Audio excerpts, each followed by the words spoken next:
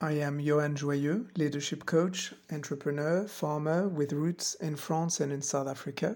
In this space, I'm tracking business trends, performance ideas, and sharing them as voice notes.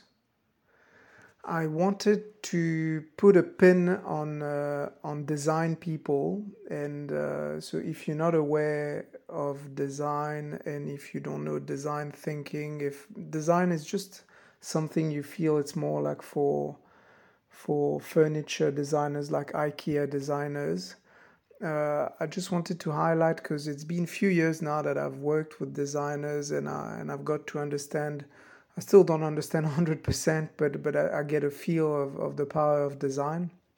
And so I wanted to put a pin on that topic because I believe it could be helpful if you're not really aware of what design can bring.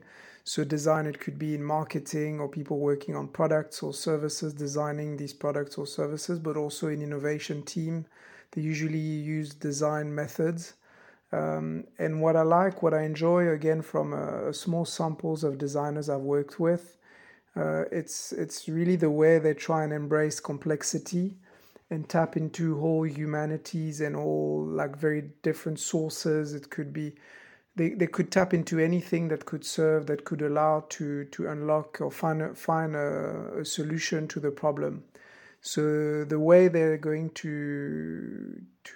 so designers are solving problems, and the way they're going to put a problem on the table is trying to embrace the complexity, as I said, and then use as many resources they can to design the best solution for it.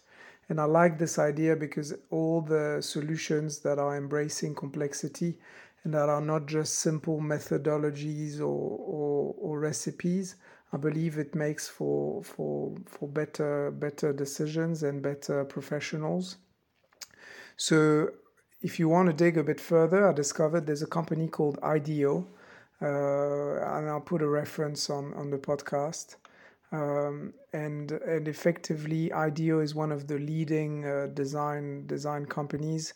By doing a bit of research, because a friend taught me about the existence of that company, I discovered that the likelihood to be hired when you apply for a job is 0.003%. So it's actually very low. And why I'm going to share a case you can find in the show notes. You'll see a case from Harvard Business Review. There's an interesting case about how this company is working and looking for solutions with real companies. But what I like is the way they embrace recruitment, the way they think about recruitment. And they usually try to recruit people they describe as T-shape. So T-shape person. So the horizontal stroke of the T means that this is a person that is deeply interested and able to engage fluently in lots and lots of different topics. So that's kind of the horizontal side of the T.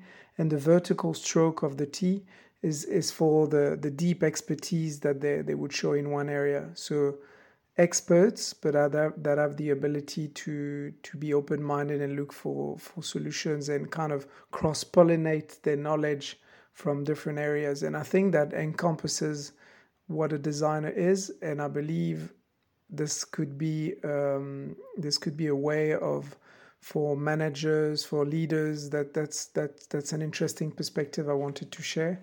And if you also decide you're in a position of hiring and you want to hire T-shaped persons, I believe you'll have also some nice colleagues to have lunch with.